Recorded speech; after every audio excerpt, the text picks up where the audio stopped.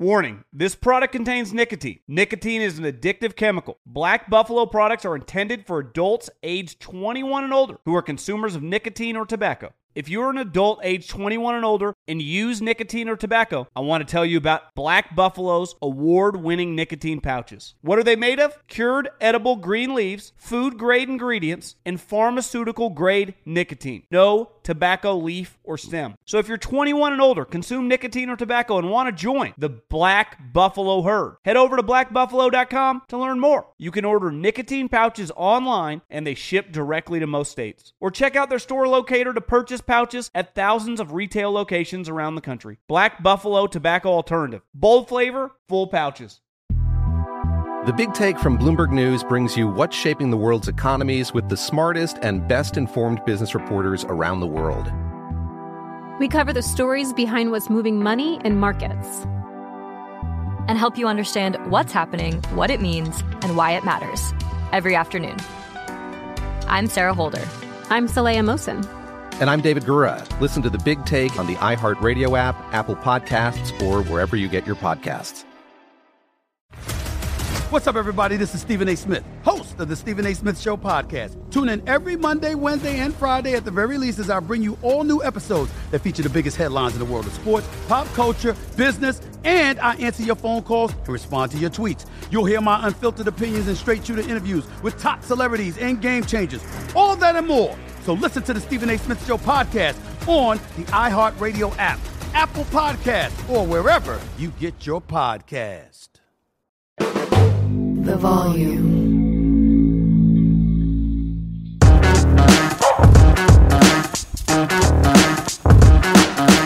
Yo, what's going on, everyone? Welcome in to a brand new episode of Snaps. And, well, it's a big boy. As within the hour, about an hour ago, we're recording this Wednesday at noon Central, January 3rd. It was just announced that LSU will be firing the entirety of its defensive staff, a purple wedding, if you will. I got the news last night. I'll explain that story. I think it's kind of interesting, but you never quite know if these things are going to come to pass or not. But it appears that it did. So, a lot to get to. Aaron, what's going on, man? Feel like 10 seconds while I tweet out the link. Yeah, I bet you feel pretty good right now. I'm sure LSU fans feel pretty good as well of moving on from what they witnessed this year, because you're not used to seeing it. Like, I think LSU, I think great defense.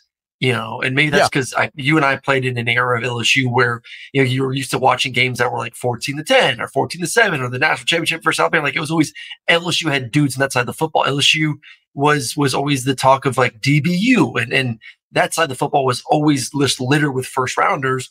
And then you turn on the TV this year and it was embarrassing. And the stats showed it when it was all said and done. And it just was not even a good look.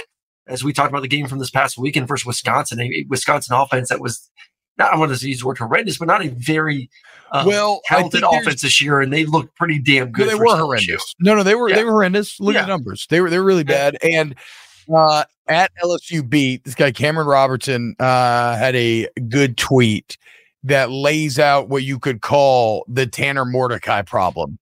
Mm-hmm. That is, of the 12 FBS quarterbacks that LSU faced this season, 5 of the 12 either had season or career high passing totals against the LSU defense, a defense that used to strike fear into their enemies. 42% of opposing quarterbacks had their best day of the year against LSU. You finished 104th in stop rate, which is up from the 133rd that you occupied for much of the season, but still 50. If a team got the ball against LSU, they scored 56.4 time, meaning every time the team touched the ball, if you did a coin flip, it was more likely than not that the other team would score. They were ranked 105th total defense. They allowed over 6 yards of play, 416 yards a game. I think the best thing right there, I mean, you want to look at stats here, T. You know, like stats. I mean, they are the only team worse than them in the SEC when it comes to defensive stats for the season is Vanderbilt. Yeah. I mean, that's the category that you're in this season. It's not, you know, we're Kentucky or Auburn or Arkansas, like no, you're on the same level as Vanderbilt defensively. As Vanderbilt. I mean, you're giving up only 2 defenses in the SEC this year gave up over 400 yards per game. Vanderbilt at 454, LSU at 417 yards per game. The next team was South Carolina at 395. You can't tell me that a defense that has multiple first rounders, and it started from the beginning of the season, man. It started from FSU, of the intent of the season of, first off, like putting Harold Perkins in a position where he wasn't able to see ball, get ball. And you neutered Harold Perkins, and he still had some okay stats, but like he even found, so Harold Perkins ended up finding his way to 5.5 sacks and 13 TFLs, a very good season for most people. No, for most people, right? Most people, not Harold Perkins good. The only reason he even arrives at those type of numbers is just because he's that undeniable. If you had used him and featured him, and well, he could have blown up like he did last year. He was a shelf when he was a year ago. He was literally a shelf when he was a year ago. Yeah, he just disappeared. Yeah, Mike Golick Jr. tweeted very well a few weeks back after one of the big games where he said, "Man, it just makes me sad watching Harold Perkins Jr. this year." I would say this at the onset of all this, because there is a lot of excitement amongst the fan base, right? And I can never escape the similarities between like medieval times and college football, and the people demanded blood. They wanted heads roll, and they got it, and the people are excited, right? The public execution is taking place. Everybody's out in the street. They're dancing on the bodies. There is a human element of this that I empathize with, and I do feel very badly about, okay? Nobody wants to see anybody lose their job. These people have families. A lot of these are families that would have moved to Baton Rouge recently, and now you have kids who are having to watch other grown adults talk about their fathers in very disparaging ways. I'm just mentioning this to say that I empathize with it, and maybe even that is a bit insincere, calloused, because all this just comes with a but, and the but is that is coaching, and and especially when you accept a job at a psycho college football place. You go be an NFL position coach, you'll make great money, and nobody's going to know who the fuck you are. Cares about who the Cardinals linebackers coach is.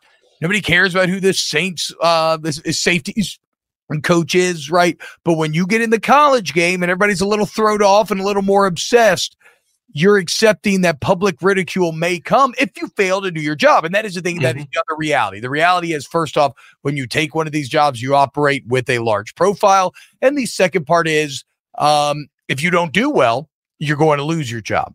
Yep. Now you are paid very well, right? And so that is kind of the offsetting portion of all this. And I guess I just don't want people to think that I'm just sitting here completely just not cognizant of there is some sadness here, but at the end of the day, this is a good thing for LSU football, just in terms of on the field trying to win the game. So here's the official statement from LSU head coach Brian Kelly. Quote, "This morning, I met with Matt House, Kerry Cooks, Robert Steekles, and Jimmy Lindsay to inform them that they would not return to our coaching staff in 2024. I want to thank each of these coaches for their work on behalf of our football program and our institution during their time here.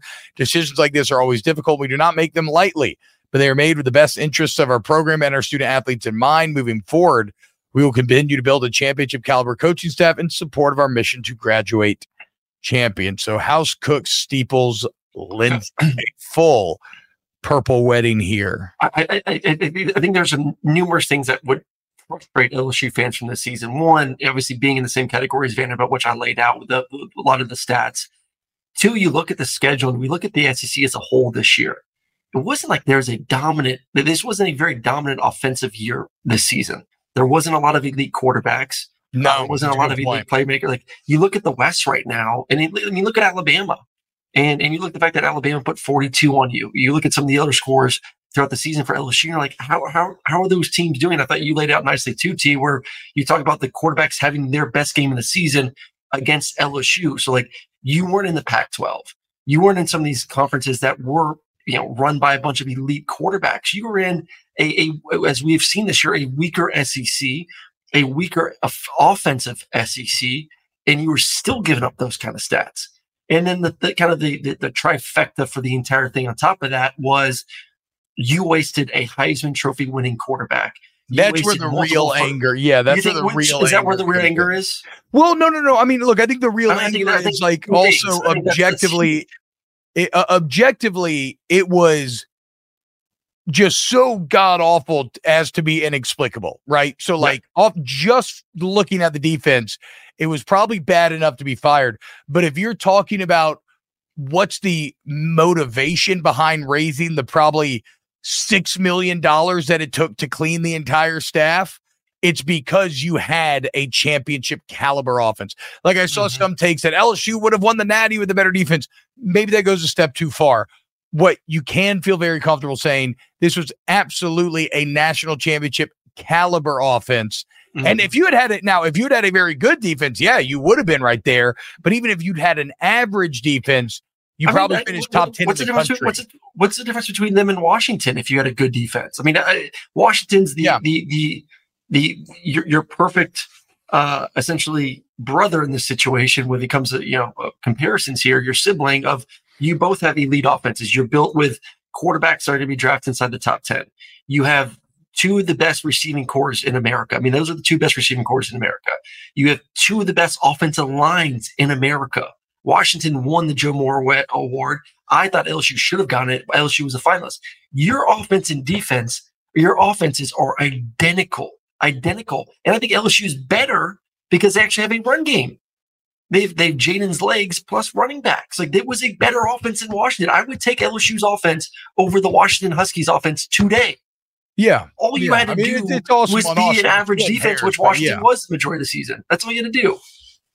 Yeah, and you would have certainly beaten Ole Miss. FSU would have still been up in the air. Alabama would have still been up in the air. But again, championship relevant is the verbiage that I'm using. Look at who's back. Our boy, our resident purple and gold Washington fan, Turner Young, $5 super chat. Congrats, Jaden Daniels. I will forever make you this generation's Eric Crouch. Painting that as a Michael Penix Jr. quote. And then Turner Young, Aaron Murray finna make me cry right now. Another $5. Oh, we missed you yesterday, Turner. We'll get to Washington. Don't worry, that's coming up later. But yeah, no, because somebody else asked, wait, so everybody at 104.5 ESPN is telling me that they could, that's a local radio station that I'm on here, very plugged in LSU. And they're like, everybody's telling us that they don't have the money to make this change. So what happened? And this is where I think it gets a bit fascinating. So last night, I'm watching Killers of the Flower Moon, all 4 hours of it in one go. My family's out of town. Oof. And so much needed intermission, I get a text from my guy, a very plugged in guy, and it's like, hey, it's happening. I'm like, what? So I call him, we talk for a bit. And this is a guy who is very, very plugged in, right? And not even he learned about this until very recently. So basically, I guess what I'm saying is, like, whatever the truth of the money was, because I heard a lot of different things, and there's multiple sources and everybody tells you different things. You never quite know what to believe in college football, and everybody thinks they know, right? But I'd heard that they tried to get the money and weren't able to get it, blah, blah, blah. But there was, and this is how, and I'll say this for Scott Woodward, the AD, nobody knew about the Brian Kelly hire. And everybody seems to, like, it is so hard to keep a secret in this town. This is a very much a small, like, whatever you'd say, like a small village, big town sort of, like, word gets around is all I'm saying, right? And nobody knew about Kelly. There was incredible misdirection where the most plugged in people thought it was Lincoln Riley. Even people flew out to see Lincoln Riley stuff for a meeting that never happened. But so the point is, this was pretty masterfully done in terms of getting all the ducks in a row, get the money lined up, and finding that money somewhere, but then not having anyone know that it was actually going to happen. So, was this decision made? Was this decision from your conversation? Was this decision made pre or post bowl game? I don't know the exact timing. I don't know. I mean, it would feel like, obviously the bowl game would feel like potentially a straw broken camel's back, but it's such a sweeping thing and so much money had to be raised. I find it a little hard to believe that it could just be made in 2 days. Though in the post-game press conference, Kelly did talk about, now we'll do our defensive staff evaluation. So I imagine, a bit of that was they've already been doing their defensive staff evaluation. So, it was especially interesting because as I'm watching Killers of the Flower Moon, which I would recommend, by the way, very good movie, y'all. That is a movie all about kind of subterfuge and intrigue and behind the scenes betrayal.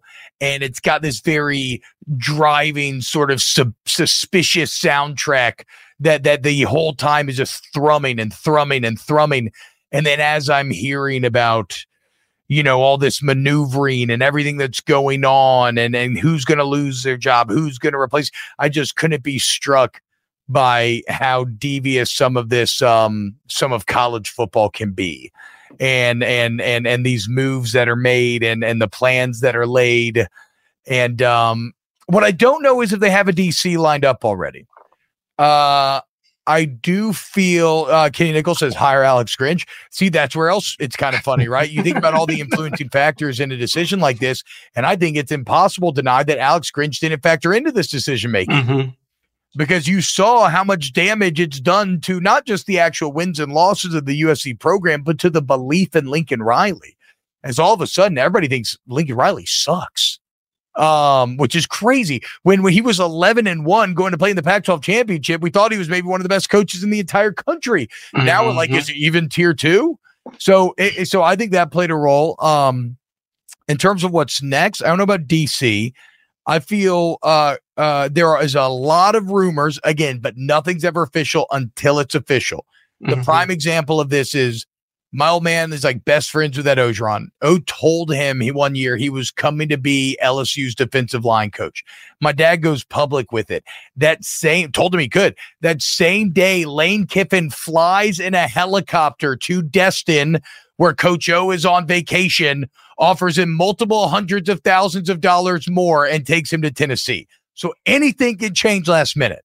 But I think right now they're trying to bring in Bo Davis from Texas as the D-line coach, steal him away like they stole away Cortez Hankton from Georgia.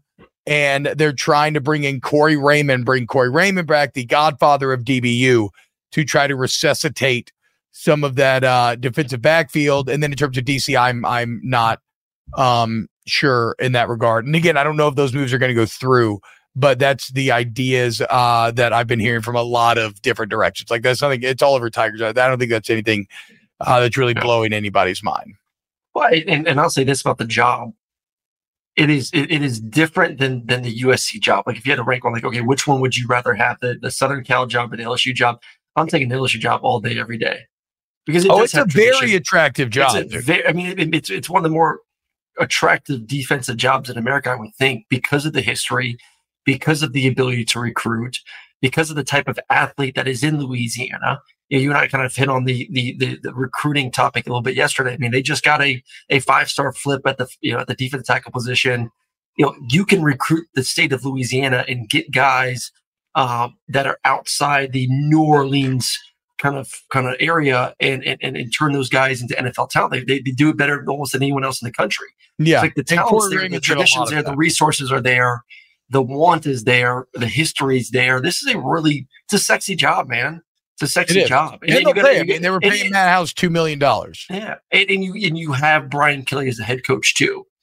And I think there's a lot of security. And I think there's a lot of security knowing that Brian Kelly ain't going anywhere anytime soon. Like that's Brian a very fair point. Now, maybe you're feeling a little insecure because this is now 2 years in a row that Kelly has proven he will make the tough decisions. I mean, again, Brian Polian got fired after year 1, and Brian Polian was his first hire.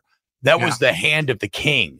But special teams went so awry that he moved on. So, like, he will make the tough decisions. There's a lot of talk and chat about Kelly to Michigan.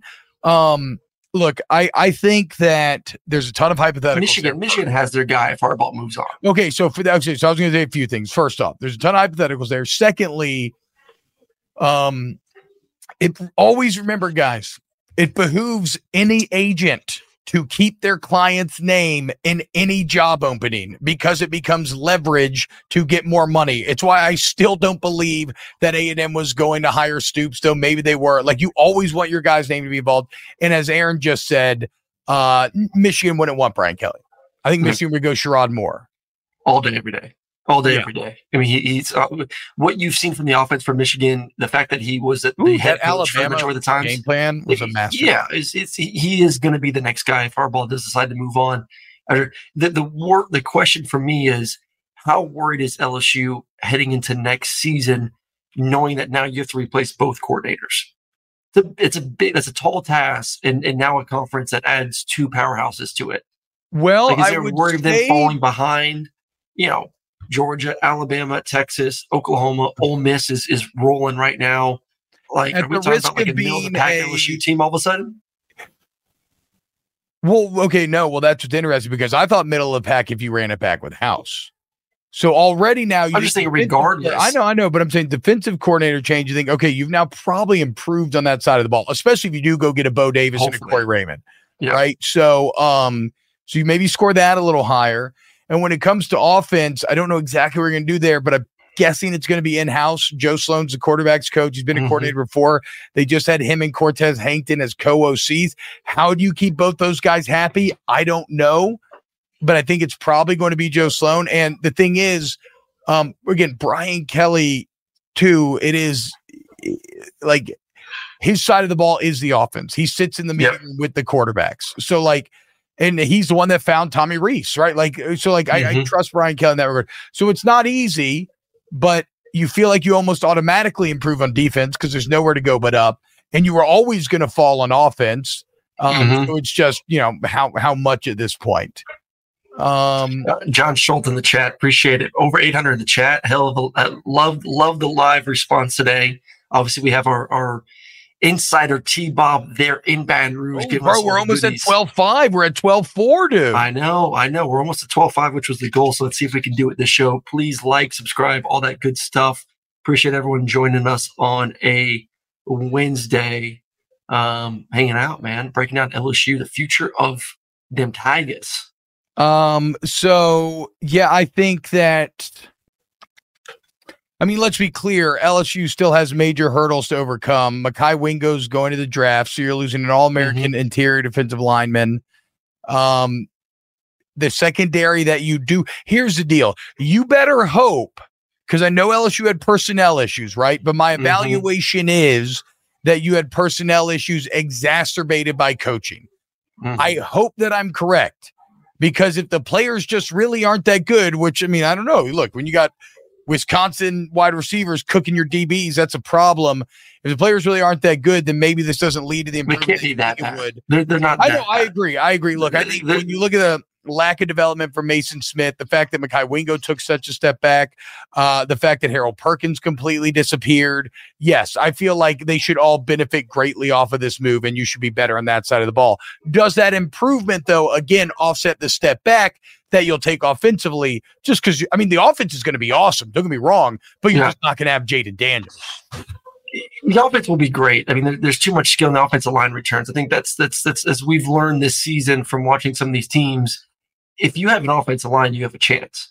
Yeah, true. And LSU's returning an offensive line and a pretty damn good one as well. And another offensive line that will be fighting for that Joe Moore Award by the next season. So they're going to have the skill. They're going to have the offensive line. I think we've all been waiting to see what Garrett Nussmeier looks like when he is fully unleashed and given the chance. And he looked really good last year versus Georgia in the SEC championship game. Mind you, it was kind of mop up duty at the end when the game was over with. But then you've seen it throughout the past 2 years. Then obviously you saw it in the bowl game. And then you said it yesterday, like in situational football, being able to have the cojones to drive the team down the field to win a bowl game. That's when the guy's got some rocks. That's what I want to know out of my quarterback in situational football. Can you put the team on your back, drive them down the field, regardless of good, bad, whatever talent around you? He did that in the bowl game. So yeah, I feel really good about the offense that, why it may not be the number one offense in the SEC, maybe one of the top 5 offenses in the country, it's still going to be really competitive. It's probably still going to be a top 5 offense in this conference. It's just, can the defense I think it'll definitely get better? And I feel like the defense has to get better. They'll get better because that's why everybody got fired, because it's literally almost impossible to get worse. I mean, it is. You could be worse. You could let Vanderbilt pass you. Yeah, I said almost. You technically could be worse. I said almost. You could almost impossible to be worse. So it's just a matter of how much better. Chance Babin, will the new DC not want to hire his own position coaches? That's a good question. But then again, when you're talking about a guy like Bo Davis, that is a guy that almost anybody would take on their staff for a defensive line coach, expert recruiter, developed a lot of good talent through the years. And when you're talking to a guy like Corey Raymond, especially in Louisiana, he's a Louisiana legend in terms of understanding the culture, how to land guys. Also, what Chance's question really makes me wonder is part of this timing, part of it was certainly finishing the season, all this other stuff. Were they able to line up DC candidates without it getting out? That's because as I said, would they have cared? Does that matter though? I mean, does that really matter? What? Like keeping it a secret? Like does that? Well, why would you care? No, my point is whether it mattered or not, they did it. Well, because they don't. They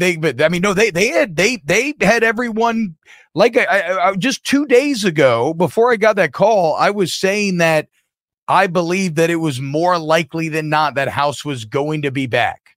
From everything I'd heard, you and I have also talked offline about how there was. Well, I would say this: even a couple weeks ago, I think Brian Kelly thought Matt House was coming back, unless he was doing some deep level games that go beyond what I think makes sense.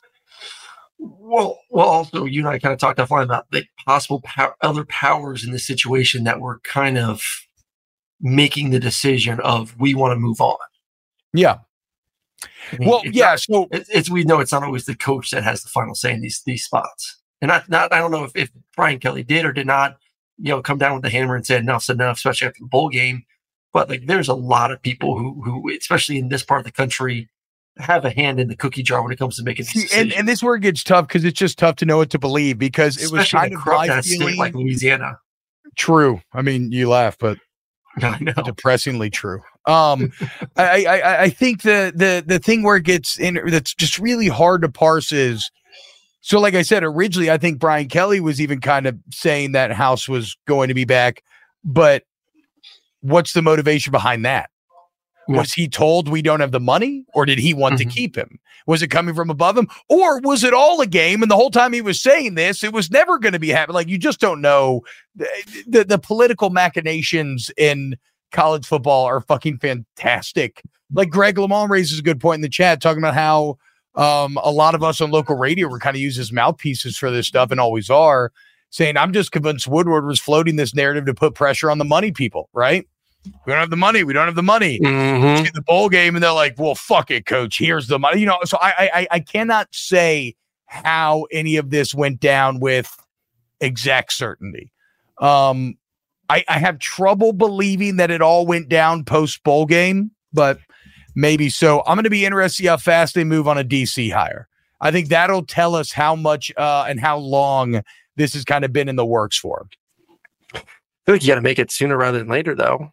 I mean, this you can't just you have to, one, obviously roster retention. Two, you get a lot more time with players than a decade ago. Like, you get to actually meet with these guys in the off season to start implementing your game plan. Obviously, there's spring ball that's coming on. There's the true, I guess, the second signing day that's coming on. So I don't think this timing doesn't make sense. It's not ideal because you had guys leave that maybe wouldn't have left, but it's also not bad because of what you just said. It's not terrible, but I'm not saying like you don't want to give this a month. I think this needs to be done in the next couple of weeks. Sorry. Yes. No, the hire needs to be made sooner rather than later. What I'm saying is, like, if you had maybe announced his firing even a bit earlier, like, does a Mekhi Wingo go to league? Maybe so, because he loved Robert Steeples all the way from high school. Like, that's one of his boys, and he also got fired. So maybe he'd just be done with it anyway. Colby Myers in the chat. Dave Aranda. If Dave Aranda would let go, I think this would have been done a little bit sooner. But Dave Aranda back at Baylor. again, from what I've heard, but who knows about any of this? Yeah, and he's back at Baylor, so it doesn't matter. Yeah. But I don't know that he would have. I don't know how much appetite there was to bring Aranda back. Anyway, maybe so. Really? I don't know. I'm just saying I don't know. Like, okay, so Greg LeMond's talking about one of the local hosts here in Baton Rouge. He says, Matt carried the water and let y'all do the work as well. And then another commenter, Dwayne D, says, Lady Moscona was putting out the we don't have money BS. Don't believe a word that dude says. So the issue with interpreting it that way, talking about being it carrying the water or not believing a word the person says, is that makes it sound like he's in on the scheme. What's the old saying, Aaron? The only way to keep a secret, or if two people know a secret, everyone does, like something along those lines, right? Like, it's nothing that purposeful if you're in the local media. At least not if they're trying to truly keep it secret. Like the people who are telling me stuff, the people who are telling Matt stuff, they believe what they are telling you. Where the falsehoods and kind of subterfuge ends is the big question. And with Woodward and how he plays this thing, he seems to keep as tight of a circle as I have ever seen in these scenarios. So it would not surprise me at all if people who generally are in the know and have a ton of power are just being fed misleading information, knowing that it will trickle down into the media, and that's our guys that they think are good sources. And so we talk about it, and then it's like, oh, well, it was all lie. It's pretty crazy. Let me ask you this, because I said about 5-10 minutes ago that Brian Kelly, I truly believe is a top 10 coach in America. I think he's that next tier of guy that hasn't won a natty, that, it's been obviously has had opportunities and has knocked on the door to be able to do that. But if it is year 4 and they do take a step back, well, this would be year 3. This is year 3. Year 3. My body, whatever. Year 3, year 4. But year 3 is the big year, though. Like year he's been painting it as the big year. He has been painting it as even he made the excuses to start the season. Well, yeah, he made the excuses before this season, saying like, guys, like everyone is kind of going crazy because we won the women's basketball national championship, we won the baseball national championship, like both coaches in their second season. So now all of a sudden the joke was, oh my God, football year 2 with Brian Kelly, a coach of that caliber, he's going to break through and win a natty. And he's like, guys, like pump the brakes. Like we have some major issues on defense, especially in the like he told us. We all thought he was kind of BSing, but it ended up being true. Like they weren't good on that side of the football. But this is year 3. You're having to make major changes with both OC and DC. And you're losing a Heisman winner. If you do take a major step back, say LSU 7-5 next year. Oh, that would be. I mean, have you seen their schedule? Though 7-5 seems hard to believe. So LSU's schedule is interesting in that they play 10 of 12 Power 5 teams, but when you think about how you think about these teams today on January 3rd, it's not quite as intimidating as it seems on the surface. First off, thank you, William Anthony. He says 3 people can keep a secret if 2 are dead. Exactly, right? That's what I was trying to get at. But so LSU opens with the USC in Vegas. Looked way more intimidating 6 months ago, right? They don't even have a quarterback now, trying to figure it out. They have, and then I'm just going to run the big ones here. South Carolina, way down. UCLA, down. Ole Miss, okay, we'll give Ole Miss that. But it's at home. At Arkansas, at A&M, that doesn't feel like you thought it would. Alabama, obviously, but again, Alabama's at home. At Florida, Florida's way down. Then Vanderbilt, and then even home versus Oklahoma, who you would have thought was very good, but now is working an entire new offensive line, a new quarterback, and the defense continues to disappoint on the biggest stages. So I see 2 losses there. Yeah. So like a full 7-5 would be a disaster. Oh, it would be a disaster. I'm just saying, like, this is a big year. He's going to have to stack another big win a la Alabama. Like, he's done a good job of beating the teams he's supposed to beat. Like, look at LSU's 3 losses this year. It's to top 10 teams. It's to Florida State, Ole Miss, and Alabama. There's no shame in those losses, but Kelly was brought here to start to win those games. And year 3 is going to be when people are going to want to win them. Hayden makes a really funny and crazy comment in this whole thing. What's wild is we still got 10 wins with a historically bad defense. Like, that is pretty amazing. to be that bad on one side of the football. Well, and still get 10 wins. That's how you come up with the money to do this, because you fucking wasted the offense. Yeah. You wasted such a good offense. But how many teams could be that bad on one side of the football and still get to 10 wins? No, I agree. I agree. But that's where it's like, even when Jaden Daniels wins the Heisman. But I think it's also it's the offense, T, but it's also part of the reason why I do believe Brian Kelly is the right guy. Like, to be able to keep the ship moving in the right direction. Oh, that's fair. That's fair. And to keep because I've been a part of locker rooms where one side of the football is not great, and you can feel the pressure. You can feel guys on the other side of the football get really pissed off and frustrated, and it can divide a football team. It can cause issues in the locker room. And I never really felt like that was going on in Baton Rouge. Like, I still felt like that team showed up every week and fought on both sides of the football. And obviously one side really put the other side on its back. But like, for him to be able to navigate those waters with that bad of a defense and still get the 10 wins and get a Heisman Trophy winner on offense, like, I think that does show you the caliber of coach that he is. Yeah, so I would agree. I think that most among the LSU fan base would qualify this as a very good day. Again, though, even though I do feel for those families, but football's a meritocracy, you know?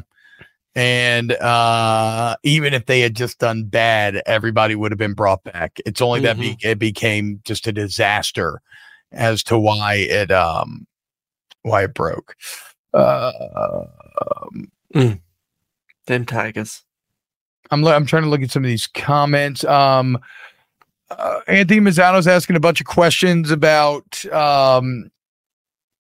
LSU with the respected connections he has with the coaches in high school football in Louisiana. Is there a possibility you guys could see Brian Kelly steal Lance Guidry from Miami? I don't know about recruiting well enough to say, dude. We'll see. I do. Brian Kelly has done a very good job of Louisiana recruiting, which, to be fair, is all. It's that accent. It's that accent he's got. I mean, exactly. He can really just get into a home of someone there in the swamp and just really just make him feel like he's a part of their culture. All right. I think we've said. I think that's about all to be said for now. Hey, 12-5, boy. There we go. Oh, 12-5 live during the show? Let's fucking go, dude. Hell yeah. 12.5 by the Natty. Mission accomplished. Love y'all, dude. Thank you, man. Big Red 243 says Jackson Arnold is feasting on that LSU defense next year, regardless. I'll say this. I'll say this for Oklahoma. That is the last game of the season, meaning that we will know whether or not how badass Jackson Arnold is. Like, he'll at least have an entire season to try to get great and to try to get sorry, I'm distracted by the 12-5 celebration. But yeah, we'll know about Jackson Arnold there. I still like Oklahoma's odd, man. I keep talking about it. I know you Oklahoma fans fucking hate me because I talked about it last offseason, but like I just don't know what to make of him, because right when they start to make you believe they beat Texas, everything's fucking awesome. You lose to Kansas, you lose to Oklahoma State, you blow a golden opportunity to win the Big 12 in your last year there. You allow Texas to win it despite the fact you have the head-to-head.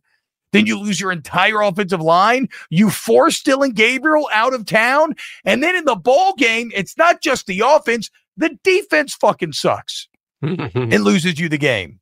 And so I don't know what to make of Texas, Oklahoma. Even though you have a 10-2 regular season, we still have to decide whether or not we think Brian Kelly or Brent Venables is good. Gulf South 1.2K here in the chat. What's most snaps have for a live show? I want to say riding the Colorado Deion wave a couple times during this season, and maybe Ohio State, Michigan. Like we've had a couple times. I think the post 2,000 or 3,000. Post SEC championship was a. I'm telling you, I think it was the Deion where I almost missed my game because we were doing the live show.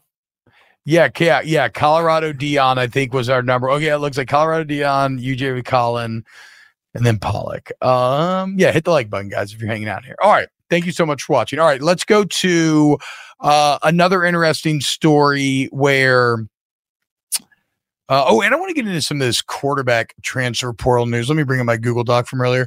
But Ohio State, an Ohio State lineman came out and went on a podcast And when it rains, it pours for Ryan Day. He came out on this podcast and basically said they didn't practice that much for the bowl game. He said they did some light workouts, some light practices, which again, you don't want to do like a full-on another camp. No. But how he said it made it seem like their focus was kind of elsewhere. And look, we know what the calendar is, so that would kind of make sense. It's just it just comes at the worst possible fucking time for Ryan Day. Because already, and it's so crazy how things could change. I mean, last year, he's one play away from winning a national championship. I think they would have beaten TCU. Not like Georgia beat them, but they would have beat them. They would have beat them. So he's one play away from winning a national championship. Now, he's lost 3 times in a row to Michigan. He just lost to Mizzou. He's got to sit around here saying that they didn't really practice that hard or work that hard leading up to it. That podcast has now been deleted to tell you that somebody got a little defensive and made them delete it. And on the kind of ancillary part of the story, like LSU just had a very good tackle leave, Lance Hurd, right? And everybody's like, why? And it's like, well, LSU didn't want to pay him how much Hurd wanted. But in that same pod, the Ohio State lineman is talking about a teammate that just left for Miami that's getting $1 million a year from Miami. So if you have a player leave your roster, just understand they're just doing it a lot of times for playing time and to make more money, which are like the two most understandable things in the entire world. But yeah, just kind of shit seems to be swirling around Ryan Day right now. Well, and I'll somewhat defend him here with the whole practice. I mean, one, like it is bowl practice, and you and I have been there before. Like it is a mixture of fun / getting reps for a lot of the young guys. Like I remember there's practices where I didn't even practice. Like it was literally just I grew up in Les Miles. We used to do fucking camp. We had fall camp. Did it. It was so stupid. We had a couple of days where literally like I would sit on the sidelines and we would just scrimmage the young guys. Like it was like, all right, 2s versus 2s. We're going to do a scrimmage and we're just going to let those guys kind of get some reps because they've been kind of scout team guys the entire year. So like, and then obviously you're doing the traveling, you're doing this event and that event and all. There's a million things. But to defend him, as soon as the portal opened, not that they got completely gutted, but they had some key pieces leave. Yeah, I think and then this goes to the calendar issue that you and I have talked about. Like, how easy is it to game plan and get ready for a bowl game when you're Ohio State, knowing that you're not in the playoffs, when you know that you have to go find a quarterback and you have to go find this position, you have to go find that position, when you're trying to figure out ways in which you could be more competitive with Michigan. And you're trying to work in a new quarterback because you don't have Kyle McCord.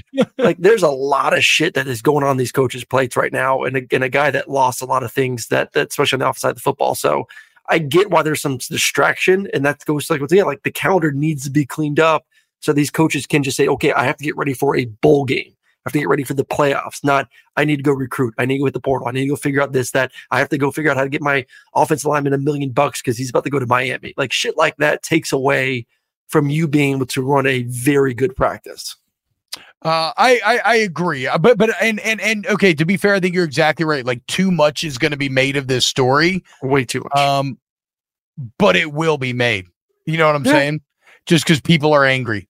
And when people are angry, any shred of information that is going to further that anger will be highlighted. See, I don't Wabu Poppy says they're going to win the Big Ten. Bro, you don't think Ohio State fans are fucking angry losing I don't think they're angry 3 years in a row? I don't feel as much anger as I did a year ago because I feel like fans knew that last year's team was better and the game was at home. I think part of the blame goes to we didn't have a good quarterback this year. I think some of that is being deflected on the quarterback situation and less. Well, they don't have a good quarterback now. Who are they going to get? What's his name from Kansas State's about to take a visit there? They need to get his ass. Are they in trouble? We just saw. Okay, so you're telling me like if Will Howard is your god, I'm not saying he's going to win you a national championship. It's better. Yes, it's better than what you had this year. It's better what you have on the roster right now. Will Howard significantly better than Kyle McCord? Yes. Okay. And he is significantly better than what I saw in the bowl game. Significantly better. If they don't get Will Howard, they're in trouble next year. So there is a new name that just entered the mix, although it feels like there's clear connections here.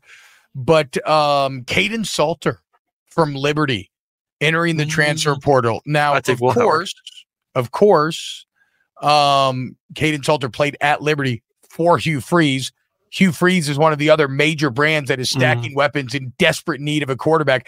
I don't know about how Salter feels about Hugh Freeze. What I do know, if I'm Caden Salter, I can make a lot of money getting in a bidding war between USC, Ohio State, and Auburn now. But didn't we just find out that Ohio State's not paying players? Didn't we just have that discussion? No. As Hinsman kind of, I think it was more of like we're not paying $1 million to a lineman or to that player specifically.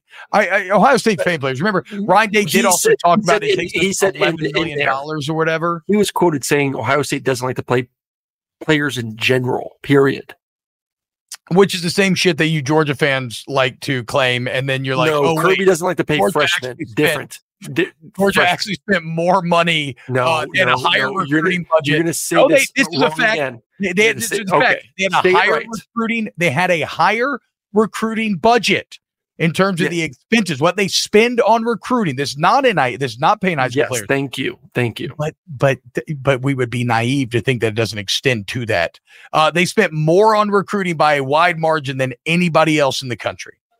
Anybody else in the entire country. Yeah, because Kirby takes a fucking helicopter everywhere. That shit ain't cheap. Yeah, I know. No, look, it fucking works, dude. Look at the results. I'm not saying you're not getting your money's worth, but don't fucking sit here. Don't fucking sit here and say that we don't want to pay players. Like Ohio State fans can't say that either. I think the quarterback situation. They just told us it takes like $7 million or $11 million to keep a roster together. I think it comes down to a lot of times when it comes, and I was like, how desperate are you? And Auburn has money, and I think Auburn, after the bowl game, also themselves realize that we need a quarterback, or it's going to be the same shit next year. And so does Ohio State. And so does USC kind of still right now. I mean, we're not as high on. I think Auburn has Auburn. I don't think you realize Auburn's got some money to spend. Oh no, I know. And I mean, shit, I don't realize they've fucking been spending it. I know. And well, and again, Hugh Freeze and Caden Salter literally were together. Now, the only way that could get problematic is like, what if Caden Salter just didn't like Hugh Freeze? Yeah. So we don't know. Or how about if Hugh Freeze just didn't like him either? I mean, there goes that way too. Like, you know him personally. Also, in terms of Caden Salter, maybe like, who's that? He threw for 3,000 yards last year, 32 touchdowns, 6 picks. He ran for 1,000 with 12 more touchdowns. Yep. He was 4th in the nation in yards per attempt, 9.92. I had one of his games. I had a Liberty game mid-year. He's talented now. Good size, good arm. I mean, he's a massive upgrade over Peyton Thorne. If you were an Auburn fan, you would be ecstatic if you landed Salter. Yes. Especially now because he has dogs to throw to. I agree. I kind of agree with Dobby. This is how Ryan Day strikes me as well. Ryan Day is the type of guy who would pay for ab and bicep implants so badly wants to be a tough dude. I mean, that feels kind of accurate. I don't know Ryan Day at all, but outside looking in, that feels.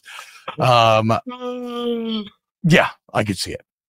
All right, let's talk a little national championship. But real quick before we do, let's hear from our friends at DraftKings. College football fans, the championship is here. And DraftKings Sportsbook is making sure you can throw down on the epic showdown for a shot at big bucks, as new customers can score $150 instantly in bonus bets for betting just $5 on the championship game. Okay, so if you've been putting it off, act now. Download the DraftKings Sportsbook app. Use the promo code TBOB, TBOB. You bet $5 on the championship game. Win or lose, you get $150 instantly in bonus bets. What a win with your friends at DraftKings, because it's more fun when you're in the action. Just download the DraftKings Sportsbook app, promo code TBOB. The crown is yours. Gambling problem? Call 1-800-GAMBLER or visit www.1800gambler.net. In New York, call 877-8-HOPE-NY or text HOPE-NY 467-369. In Connecticut, help is available for problem gambling. Call 888-789-7777 or visit ccpg.org. Please play responsibly. On behalf of Boot Hill Casino and Resort in Kansas, 21 plus age varies by jurisdiction. Void in Ontario. Bonus bets expire 168 hours after issuance. See DKNG.com/football for eligibility and deposit restrictions, terms, and responsible gaming resources. JLab has something for everyone with earbuds and headphones that are as versatile as you are. Perfect for calls, listening to podcasts, and working out. They are built for every single moment. JLab is proud to partner with Powerhouse College Athletics, UCLA, Duke, Gonzaga, Indiana, St. John's, TCU, Vanderbilt, Arkansas, Minnesota, San Diego State, and more. From lively tailgates to coaches' play calling and courtside rivalries to college athletics NIL deals, JLab joins the action and connects with 182 million plus college sports fans nationwide. They're excited to partner with 17 D1 college schools, showcasing their passion and loyalty of fans and athletes across the United States. Whether creating cutting-edge tech products or pursuing athletic greatness, being the best takes hard work and commitment. JLab is proud to partner with schools who are showcasing the hard work, perseverance, and even the championship celebrations across all college sports. Use code SNAPS25 for 25% off your order. Visit JLab.com to find your kind of tech. Warning, this product contains nicotine. Nicotine is an addictive chemical. Black Buffalo products are intended for adults aged 21 and older who are consumers of nicotine or tobacco. If you're an adult aged 21 and older and use nicotine or tobacco, I want to tell you about an American-made success story in Black Buffalo's award-winning nicotine pouches. Black Buffalo's nicotine pouches are not owned by Big Tobacco. They're an independent company proudly built right here in the USA for 21 and over adult consumers. Black Buffalo was built by dippers with decades of smokeless tobacco use.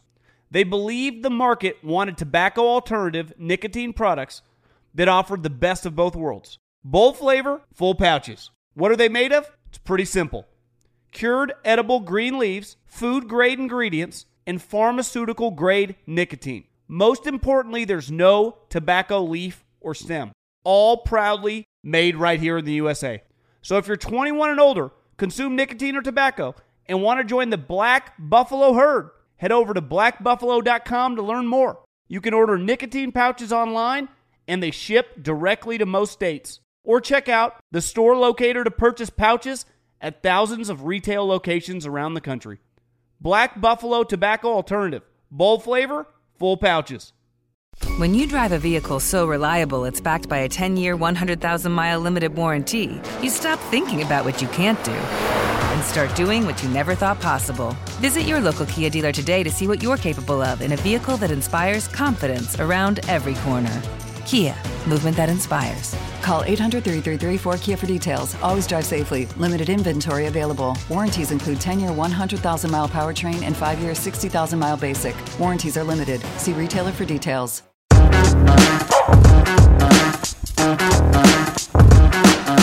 All right, Washington, Michigan. I've been thinking about this team a lot, or this game a lot, Aaron. And tomorrow we're going to really break down the game in terms of who we think is going to win. Although after this morning, I'm starting to lean back towards Washington. So I'm starting to lean back towards Michigan all of a sudden. You are? Yeah. I'm flipping over to Michigan for I don't want to save all my juice because I do want to dive deep into the game tomorrow with you. But yeah, I'm starting to dive back into Michigan all of a sudden. Kind of how Michigan's been built and who they've been the past 3 years is very similar to the team they're going to be facing this week. So what I love about both of these teams, though, Aaron, and I wonder if we'll see this more in this new era where things are a bit more mercenary. Mm-hmm. But these are two teams where the whole is greater than the sum of their parts. Yep. And they are two teams that fly in the face of a lot of what we had come to accept as basic college football truths. And maybe this is just a year where everything lines up and we get back to normal next year and this all goes away, right? But remember we talk about blue chip ratio all the time. If you don't have over 50% blue chippers, you're just not going to win the Natty. The last team that would have done so, but it was before they tracked this thing, was the Jameis Winston FSU team. Washington does not have 50%, not even close. So if they win, that would really break that apart. Even Michigan, I think, barely breaks the threshold at 50%, much less than a lot of the teams they finished ahead of. And what I love about Washington, even then, now Michigan doesn't represent this much, is they kind of fly in the face of analytics.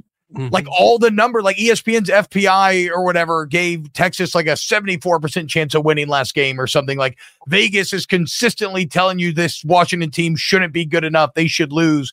And yet because of the human element, because of the concept of team, where football is still the ultimate team game, because of intangibles, because of situational toughness. Both these teams now find themselves in the national championship. And this year, college football, they are clearly the best teams. Their resumes are unassailable. Washington's resume, the Pac-12 was the second best conference this year. They beat the top 5 finishers in the Pac-12. And just beat the Big 12 champ and really controlled the game. Like Texas should not have had a chance to win. Well, that was the worrying part of watching that game, was like the fact that it felt like Washington was kicking ass, yet it was tied up. You're like, that doesn't feel good. Well, not just that. I mean, like they never had a lead, Texas, right? No. Like Texas literally, if Dylan Johnson hadn't gotten hurt, Texas literally should not have even had the opportunity, save for maybe a 12-second Hail Mary to try to win, right? So that's a proven Washington team. You look at Michigan, and though much of the schedule was easy, finishing Ohio State, Penn State, and now, of course, Alabama proves beyond a shadow. So 2 unassailable participants in this natty that fly in the face of a lot of what we had accepted as the only way to success in college football. And that makes me very excited. Well, it's two different ways to do it. Like Jim Harbaugh was given the time to build the roster, and you go back to even when he took the pay cut. Like they wanted him out, they kept him there during the COVID year, and it paid off. Like he got the team to where they are now, a very tough SEC type football team. Kalen DeBoer is just an incredible coach. Like we've been over the stats before. Like you look at his record, from previous coaching stops. Yeah, they might have been at lower leagues. He knows how to win football games. And then you pair that with, and I know a lot of people make fun of this, but with a veteran quarterback who's played a lot of football. So you have one coach who's had the time to build a culture and the time to implement their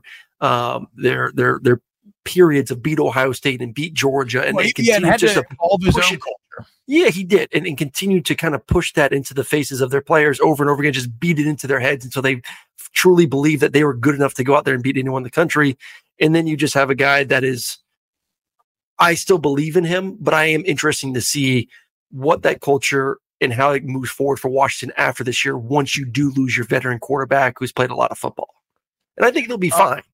But I do think Michigan has built a very sustainable culture going forward, which I even said this yesterday too, a little bit, where even if Harbaugh leaves, I think if Moore is the next head coach, I don't think you see any difference in Michigan come next season. Yeah, and those things are always weird because it's not even necessarily the next year. It's, can you do it over time, right? Like you think back to Miami, Larry Coker won a national championship before Larry Coker kind of ran Miami into the ground. So long term, I don't know. I don't know what Michigan would be post Harbaugh, because Harbaugh changed everything for Michigan. And traditionally, Michigan is not, I mean, they haven't really won too much considering what a blue blood and how great they are. So I don't know how confident I am in Michigan without Harbaugh going forward. But in the immediate future, yes. I'm just talking about like, can they sustain over time in the way that I think they would if Harbaugh remained. Celeste Morrison says Washington played 9 of 14 games against top 50 offenses, while Michigan only played 4. Washington played 6 teams with top 50 passing offenses, while Michigan only played 2. Washington played 6 games against top 50 rush offenses, Michigan 4. Maybe trying to explain that the Washington defense has had a more challenging route than Michigan. No, they have. But Washington's had more of a challenging route in general than Michigan. Michigan's had an easy schedule. Sure. Let's be honest. Like the Big Ten, Michigan had their normal 4-game preseason. Turn that into a horrendous Big Ten that the only true competition was Ohio State, and it was a down year for Ohio State. It was, and Penn State's not an awful team. Penn State would still be the majority of teams. They're just not elite. They're not elite. It was an easy schedule. Yeah, for sure. It may have been for the, if you want to name off 7 or 8 elite teams in college football, Michigan by far had the easiest schedule. But I still think Michigan is built on really good bones. I think Michigan is really good on both sides. In their defense, we go back to what that period was the first period that they implemented in practice was beat Ohio State. Their defense has been built to beat Ohio State's offense. with the CJ Strouds of the world and the Marvin Harrison Jr.'s and all those elite receivers that Ohio State's had, Michigan has stomped them for 3 straight years now. So don't just think about Ohio State this year. Think about what they did to Ohio State last year. Think about what they did to Ohio State the year before. How much different is that? How much different is that than what Washington is this season? It is interesting though that Marvin Harrison Jr. did get loose on him. He did. Marvin Harrison Jr. had a big time game, and now you got 3 Marvin Harrison Jr.'s basically looking at you when you talk about this Washington team. I mean, at least 2. And then you still got Westover, who's solid. And we'll continue. We'll break down the game really in depth tomorrow. Last one before we get out of here, Aaron. For all of the Bulldogs in the chat, I know that you were on your hands and knees during the FSU game, begging Mahonky to come back. It looks like Mahonky and Brock Bowers are going to the NFL draft. How concerned should Georgia fans be here? I mean, you lose maybe the best player in college football, or one of the most dynamic players in college football. It's like that. It hurts. Like, let's be honest with ourselves. Like, yeah, like Georgia has other really good tight ends. You know, you saw what Oscar Delp looked like. You've seen him for the entire season. I'm still really bullish on Lawson Lucky. I think he's a young freshman who's injured most of the season. He's going to be really talented. You have young, very, very, very, a lot of potential at that position. So, like, is it a massive downgrade? No. But is it a downgrade from Brock Bowers? Yeah, it's a little bit. And then those guys have some big shoes to fill. McConkey, I love McConkey, but he didn't play most of the season. So you kind of got a feel for what those skill guys are going to be like anyways this year. So I would have loved to see him come back. And I think it might have benefited from him coming back to have a full season healthy, because I do think he's a premier receiver in the SEC. But yeah, you saw what Georgia was without him for 80% of the season. I mean, they got other guys. They hit the portal well. They got some other guys coming in. You got the white boy from Vanderbilt that, hopefully wears his number and looks like McConkey out there in the slot again. Dwayne D says, very concerned for Georgia. They actually have a schedule with a pulse next year. It's true. I don't know who needs to hear this, but I think Georgia's probably going to be fine. Yeah. I don't. My question is, when the fuck are y'all going to let Oscar Delp be Oscar Delp? Oscar Delp breathes and the announcer's like, whoa, his best Brock Bowers impression. Look at that. Never. Oh my God, he's doing his best Brock. I think I even saw you tweeting some of that, Mr. I did. Murray. I'm saying he's never gonna get past that. What? You're never gonna let Delp be Delp. You are following up the greatest tight end in Georgia history, one of the best tight ends ever to play college football. You will consistently be compared to him because his game is very similar to Brock's. Like, he does like an incredible one-handed catch, and like, what a catch by Bowers. Yeah. I mean, unbelievable, dude. Just reminds me of Brock. Like, what? No, just honor that man, dude. All right. We love you so much. Thank you all so much for being here. Yeah, 12-5. That's awesome, guys. Thank you. Goals accomplished. Pop the bottles. I just got a real nice bottle of whiskey right here I'm going to get into. Because my family's out of town. All I'm doing is watching movies, playing WoW, and drinking. It's awesome. It's like my ideal life. Not really, but for a couple days, yes. I'm T-Bob Hebert. He's Aaron Murray. We got a ton of great content coming up through the National Championship into the offseason. We do the show year round, by the way, guys. So hit the like button, sub to the channel, and yeah, we love you. We'll see you tomorrow for more snaps. The volume. The Big Take from Bloomberg News brings you what's shaping the world's economies with the smartest and best-informed business reporters around the world. We cover the stories behind what's moving money and markets, and help you understand what's happening, what it means, and why it matters every afternoon.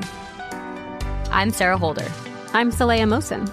And I'm David Gura. Listen to The Big Take on the iHeartRadio app, Apple Podcasts, or wherever you get your podcasts. What's up, everybody? This is Stephen A. Smith, host of the Stephen A. Smith Show podcast. Tune in every Monday, Wednesday, and Friday at the very least as I bring you all new episodes that feature the biggest headlines in the world of sports, pop culture, business, and I answer your phone calls and respond to your tweets. You'll hear my unfiltered opinions and straight-shooter interviews with top celebrities and game changers. All of that and more. So listen to the Stephen A. Smith Show podcast on the iHeartRadio app, Apple Podcasts, or wherever you get your podcast. I'm Diosa. And I'm Mala. We are the creators of Locatora Radio, a radiophonic novela, which is a fancy way of saying a podcast. Welcome to Locatora Radio, Season 9. Love at first listen. We're older, we're wiser, and we're podcasting through a new decade of our lives. This season, we're falling in love with podcasting all over again. And getting to the heart of our stories. We're going places we've never gone before, and we're bringing you along with us. With new segments, correspondence, and a brand new sound. Season 9 is kicking off with an intimate interview with Grammy Award-winning singer-songwriter Natalia Lafourcade. What's giving you hope right now? Well, when I see what music does to people, it gives me a lot of hope. If you liked Locatora before, you're going to love Season 9. Subscribe to our show and you'll see why Locatora is your prima's favorite podcast. Listen to Locatora Radio as part of the My Cultura Podcast Network, available on the iHeartRadio app, Apple Podcasts, or wherever you get your podcasts.